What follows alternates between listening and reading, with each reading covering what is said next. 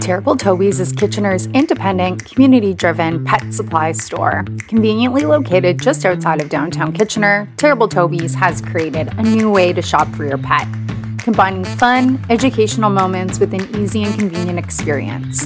Join Terrible Toby's for their weekly neighborhood walks, monthly nail trimming clinics, or their next pet portrait day. Learn more in store or follow Terrible Toby's on Facebook and Instagram for all their updates.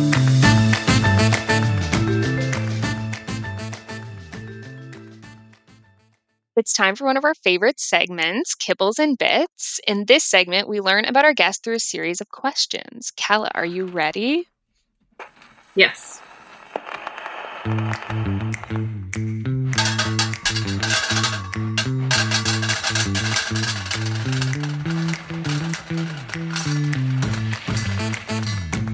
All right, so Calla, what is your absolute favorite thing about working at the Humane Society?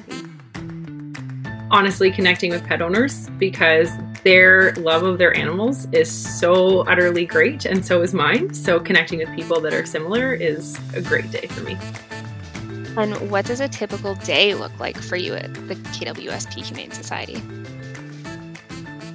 I would say, what is a typical day? I don't think there is a typical day. No day is ever the same. So I would say a typical day is different every single day. That's amazing. That's my kind of job. I like when things are very day to day. So that's amazing. All right, last one. What is one piece of advice you would give to someone who's looking to adopt or rescue? I've always said, do your research. Do your research as to what species you want to adopt. Do your research if you're looking for a specific breed. And just do your research about what it's like to have a pet in your home if you've never had one before. So you're really well prepared. Great advice. All right, well, there you have it. Calla, the master of a super snappy Kibbles and Bits. So we will be right back with the second part of today's episode.